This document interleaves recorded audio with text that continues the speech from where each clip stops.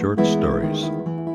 Following Episode 10, Colors, and Episode 11, Colors B, a sequel, Episode 12 is, of course, a pre-sequel. If there wasn't such a thing before, there is now. If you have not listened to Episode 10 or Episode 11, it would be a good idea to listen to them in order before hearing this one.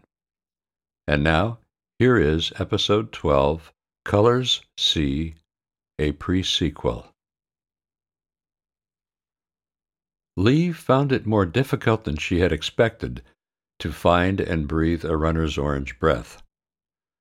First, most runners didn't have it, but when she found one who did, it was also not so easy to get into a running position that would allow her to breathe the orange exhalations. Her first few attempts looked a bit like a dog leaping for a frisbee and missing.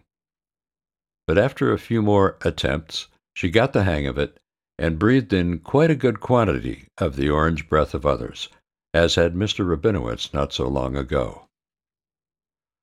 Lee did not feel any immediate effect of breathing the orange substance, but she waited to see what would happen.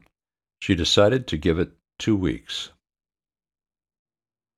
On the morning of the day after 2 weeks had passed, she woke up, opened one eye, and saw the familiar confines of her apartment.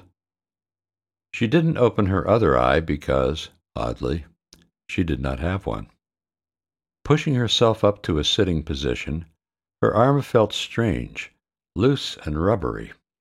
In fact, her arms looked more like tentacles, and she had 4 of them, 2 in the front and 2 at the back of her shoulders, fore and aft. Her 2 legs were similar, ending in a kind of flat foot, but they too were more like tentacles. They had a nice, springy feel. The strangest thing was that she did not find any of this upsetting. It seemed normal somehow. She got dressed and went downstairs to her usual bagel shop, got her usual bagel and coffee, and went back up to her apartment. Everything seemed the same, except for her physical form and that of others. So far, everyone she had seen had 1 eye and 6 tentacles, as did she. Sitting on her windowsill, she saw a person in a wheelchair and knew that it was Mr. Rabinowitz, 1 eye, 6 tentacles and all. He looked up, waved, and she smiled and waved back. It was simultaneously very strange and not. It felt normal, except for one undeniable thing. She had an overwhelming, irresistible craving for some of that tasty orange breath. That was a very short story. Thanks to our neighbors in the triple star system of Alpha Centauri, so near and yet so far away. For more very short, pretty short, and perhaps short stories, stay tuned.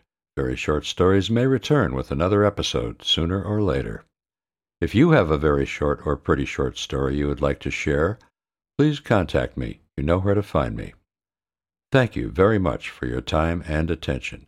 Stay safe, and please remember to listen carefully.